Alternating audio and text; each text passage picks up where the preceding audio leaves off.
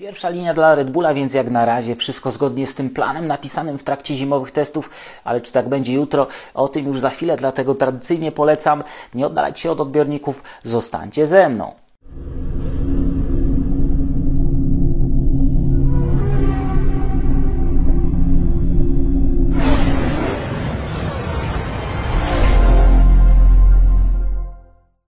Jest sobota, 4 marca, Echa padoku. Sobota, na którą tak długo czekaliśmy. Sobota, która daje nam pierwsze wskazówki, jak może wyglądać układ sił na starcie tego sezonu.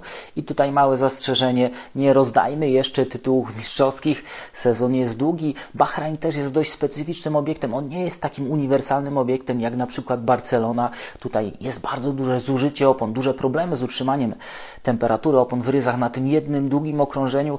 Więc jak na razie weźmy głęboki oddech, przyłóżmy coś zimnego do czoła czy do karku, ale po tym pierwszym dniu możemy sobie już sporo powiedzieć. Pierwsza i najważniejsza informacja tego dnia to były najbardziej ciasne kwalifikacje w historii, jeżeli bierzemy pod uwagę tą erę, kiedy te nowe zasady rywalizacji w kwalifikacjach zostały wprowadzone i to nam zwiastuje fantastyczny sezon. To jest taka mała wskazówka, że rzeczywiście te regulacje, których celem było zbliżenie stawki, zdają się działać.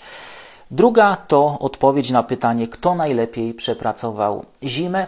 Już takie wskaźniki tego mieliśmy po analizie tych zimowych testów, ale to dopiero ta prawdziwa rywalizacja daje nam szansę na to, żeby spojrzeć na te różnice pomiędzy zeszłorocznym a tegorocznym ściganiem. Na razie bierzemy pod uwagę sobotę i na szczycie tego zestawienia Aston Martin, prawie 2,5 sekundy urwanej z tego, co było w zeszłym roku. To jest niezwykły wynik. Dlatego trudno się dziwić, że ludzie z Aston Martina nie do końca wierzyli w to, co pokazywały te liczby w symulacjach, w narzędziach, których używają do projektowania i sprawdzania tych wszystkich nowych rozwiązań. Na drugim miejscu Williams, ale połowę tego czasu udało im się zyskać 1,2 sekundy. 0,9 Red Bull, 0,7 Mercedes, podobnie Alpine, 0,6 Haas, 0,6 McLaren, 0,5, czyli nieco ponad pół sekundy Ferrari, 0,2 Alfa Tauri oraz 0,1 Alfa Romeo. Alfa Romeo trochę mi nie pasuje do tego obrazu z analizy zimowych testów, ale być może tutaj nie wszystko zagrało tak jak powinno, albo tam było wyjątkowo dobrze z jakiegoś powodu, ale widać, że potencjał w tym samochodzie jest. Jeszcze raz przypominam, prawie 2,5 sekundy urwane przez Astona w tak krótkim czasie. To jest coś, co w Formule 1 nie zdarza się często.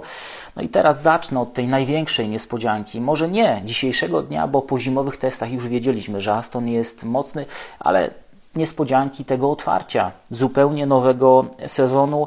Zapowiadane gdzieś w przeciekach, kontrolowanych bądź nie, te mocne liczby Astona Martina zmaterializowały się na torze, dlatego nie dziwię się, że Lance Stroll robił wszystko, żeby być w ten weekend ponownie w samochodzie. Analiza zimowych testów, ale również tych wolnych treningów pokazała, że Aston być może nie ma tempa, żeby walczyć o to pierwsze pole startowe, ale zdecydowanie ma tempo, żeby być w walce z Mercedesem i Ferrari i to było widać dzisiaj. Wczorajsze symulacje wyścigu pokazały, że tylko Fernando Alonso w trybie wyścigowym jest w stanie dotrzymać kroku Maxowi Verstappenowi. To, czy Dziadek z Oviedo, powiem tak delikatnie, będzie w stanie walczyć, nawiązać walkę z Red Bullami, będzie zależało od tego, jak ułoży się start tego wyścigu. Jeżeli ta strata na starcie nie będzie duża, jeżeli strategia będzie dobra, jeżeli zespół go obsłuży odpowiednio, no to jest jedynym chyba kandydatem do tego, żeby rozdzielić Red Bulle, a może nawet spróbować zaatakować Maxa Verstappena. Jeżeli nie straci na starcie, to jutro może być naprawdę bardzo ciekawie. Wracając do Strolla, to jutro czeka go bardzo trudne zadanie. Włożył trochę odwagi, trochę takiej nadludzkiej siły w to, żeby być w samochodzie, żeby jeździć. Wczoraj widzieliśmy te obrazki, kiedy po treningu potrzebował pomocy mechaników, żeby wysiąść z samochodu. Nawet pojawiły się pytania, czy to nie jest niebezpieczne. Natomiast tutaj ostatnie słowo należało do delegatów medycznych. No i ci stwierdzili, że Stroll jest w stanie wypełnić te wszystkie procedury, choć nieoficjalnie mówi się, że nie zrobił tego za pierwszym razem. Sędziowie nie tyle przymknęli oko, co dali mu kolejną szansę. W tych kolejnych szansach już się z tego wywiązał. Dzisiaj dowiedzieliśmy się, że nie tylko nadgarstka ucierpiała, ale również jedna noga. duży palec u jednej stopy również został dość mocno uszkodzony, więc ból jest duży. Jutro czeka go bardzo wiele okrążeń w tym samochodzie. Jeżeli wczoraj był taki problem, no to jutro ten problem może być jeszcze większy. Miejmy nadzieję, że zakończy się bez żadnych przygód, niezależnie od tego, jaki wynik ostatecznie osiągnie Stroll.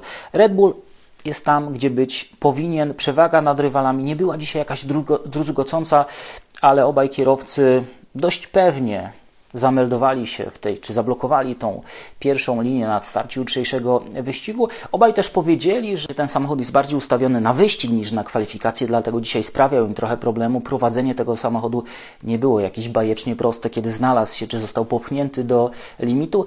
Dlatego jutro brak dubletu ze strony Red Bulla może być przez Hornera i spółkę odbierany w kategorii porażki, natomiast wszystko się może wydarzyć. Red Bull ma wszystko do przegrania, bo ma w ręku, czy kierowcy mają w ręku samochód, który prowadzi się świetnie, ma dużą przewagę nad pozostałymi rywalami.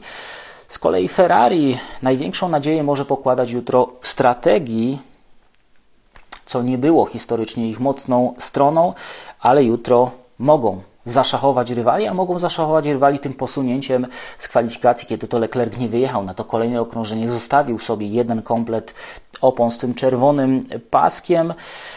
To pokazuje, że Ferrari nie jest pewne swojego tempa. Stwierdzili, że nie będą w stanie walczyć z Red Bullem i tutaj ta huśtawka formy, jeżeli chodzi o Ferrari, czy kapryśna natura samochodu, zdaje się potwierdzać to, o czym mówiło się w trakcie zimowych testów, że ten samochód jest szybki, ale już trudniejszy w ustawieniu, już zeszłoroczna konstrukcja, już popchnięty do limitu, nie daje takiego komfortu kierowcom. Widzieliśmy przygody, szczególnie na targach, kiedy podbijał ten samochód, oni tracili kontrolę na chwilę albo na nieco dłużej. O tej huśtawce formy w czasie weekendu dużo mówił Sainz. Kliknęło dopiero w kwalifikacjach, ale forma wyścigowa zdaniem Hiszpana jest daleka od ideału. Włosi zbudowali szybki samochód, mają też mocną jednostkę napędową. Na prostych ten samochód zdaje się być najszybszy ze wszystkich, ale problemy zaczynają pojawiać się w zakrętach, w wyjściach zakrętów. Tam zaczynają dominować rywale. Red Bull dominuje w średniej prędkości zakrętach, w szybkich zakrętach. Aston Martin dominuje w tych wolnych zakrętach, kiedy liczy się ta przyczepność mechaniczna. Być może ta przyczepność mechaniczna też wpływa korzystnie na to bardzo łagodne obchodzenie się z oponami. Tego nie wiemy. Daleko od ideału jest również sytuacja w Mercedesie. Co prawda, tak jak Wam powiedziałem, w zimę znaleźli 0,7 sekundy, co z tego jak Red Bull znalazł 0,9 sekundy, więc jak tu gonić? Zdaniem Toto Wolffa ta przewaga Red Bulla nie jest jakaś duża, ale oni też nie zrobili żadnego kroku do przodu. Jest bardzo wiele wypowiedzi, w których pojawia się słowo koncept albo koncepcja samochodu i tutaj już trochę się gubię w tym wszystkim, dlatego że te wypowiedzi są bardzo niekonsekwentne. Jednego dnia mówią, że jest dobrze i zostają przy koncepcie, drugiego dnia Toto Wolff definitywnie twierdzi, że pora z tym skończyć. To pokazuje, że ten samochód daje im jakieś nadzieje, ale po chwili te nadzieje odbiera, podobnie jak było w zeszłym roku. W tym temacie nic się nie zmieniło. Kapryśny było już na testach, gdzie samochód drugiego dnia magicznie stracił docisk tej przedniej osi. Potem było lepiej. Dziś Lewis Hamilton mówił, że również było lepiej niż rano zakładali. Miała pomóc nocna sesja przepracowana w symulatorze. Jest lepiej niż zakładali, a i tak tracą ponad pół sekundy do Red Bulla na pojedynczym okrążeniu, więc tutaj nie ma specjalnie nad czym się zastanawiać. Moim zdaniem Mercedes powinien podjąć bardzo trudne, ale konieczne decyzje. Trwanie w tym przez kolejne tygodnie spowoduje, że nie zyskają, nie odrobią. Nie ma takiego magicznego pocisku, którym dałoby się to wszystko odwrócić. Takim jednym pociągnięciem to są miesiące ciężkiej, bardzo ciężkiej pracy. Obaj kierowcy mówili w wywiadach po kwalifikacjach o zamykaniu dystansu, ale jakoś się na to specjalnie nie zanosi. Jako cel bardziej wskazywali Ferrari czy Astona Martina niż Red Bulla, który jest gdzieś tam z przodu. Russell, który kolejny raz okazał się szybszy od Hamiltona, wskazał właśnie na Fernando Alonso jako największe zagrożenie. Duże zaskoczenie to dyspozycja Nico Hülkenberga, który oprócz tego, że w pierwszej części czasówki włożył swojemu partnerowi ponad pół sekundy, to jeszcze awansował do Q3. Jestem zaskoczony, ale jutro przed nim ciężkie zadanie, bo ta analiza wykonana i w trakcie zimowych testów, i w trakcie wczorajszego dnia pokazuje, że Haas w tempie wyścigowym nie spisuje się jakoś specjalnie dobrze. Tam również pojawia się to bardzo duże zużycie opon. No i co jeżeli weźmiemy pod uwagę, jak ten samochód wygląda, jak dużą część tego samochodu Haas kupuje od Ferrari, może wskazywać, że to właśnie tam jest ukryta ta tajemnica tego mocnego zużycia, czyli w elementach zaprojektowanych i wyprodukowanych przez inżynierów w Maranello. Duże zaskoczenie na minus to Alpine, które było niby spokojne, niby dużo obiecywało nam tymi poprawkami, które mają przyjechać. Finalnie okazało się, że te poprawki przyjechały już w trakcie zimowych testów. Oni przyspieszyli te prace nad pakietem poprawek, ale jakoś wizualnie ten samochód się nie zmienił i dzisiaj też nie pokazali niczego specjalnego. Mocnego tempa jak nie było, tak nie ma.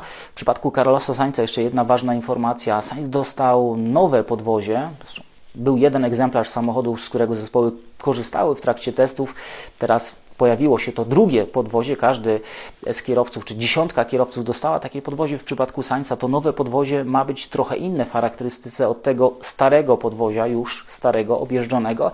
I stąd te kłopoty Sainza, które on miał mieć w trakcie tych dzisiejszych sesji. Ten samochód nie spisywał się tak, jak on tego oczekiwał. Jak może być jutro? Jutro może wydarzyć się naprawdę dużo. Będzie wiele zależało od zużycia opon. Od tego, czy będą kolejne pit stopy, czy będą potrzebne kolejne zmiany. Fernando Alonso jest naprawdę w dobrej pozycji, żeby stanąć jutro na podium, co byłoby niezwykłym wydarzeniem, ale co ważniejsze, Aston rzeczywiście potwierdził, ważniejsze dla zespołu, że jest w grze, że może walczyć z tymi największymi i to też zapowiada nam bardzo ciekawy sezon, ale czy Aston Martin jest operacyjnie na poziomie, który pozwoli mu walczyć o podia, być może w niektórych sytuacjach o zwycięstwa, o tym przekonamy się już wkrótce, może nawet jutro, może nawet jakiś genialny ruch ze strony Astona Martina pozwoli im ograć Red Bulla, choć Red Bull wygląda naprawdę mocno. Red Bull wygląda, jakby nadal miał pewien zapas, jakby oni to wszystko robili z pewnym marginesem, jakby bez żadnego wysiłku, natomiast inni muszą się na te dobre wyniki mocno napracować. Tyle na dzisiaj. Jutro czeka nas naprawdę interesujący wyścig. Zobaczymy tą drugą próbę, ten papierek lakmusowy numer 2, ale już na dystansie pełnego wyścigu i ten obraz dużo bardziej nam będzie pokazywał, w jakim kierunku pójdzie ten sezon. Ja już nie mogę się doczekać tego, co wydarzy się jutro na starcie i jak ten wyścig się potoczy. Przed nami wiele pytań, na które na ten moment nie znamy odpowiedzi. Za 24 godziny będziemy o wiele mądrzejsi. Tyle na dzisiaj. Trzymajcie się i do zobaczenia w kolejnym wydaniu magazynu Echa Padoku.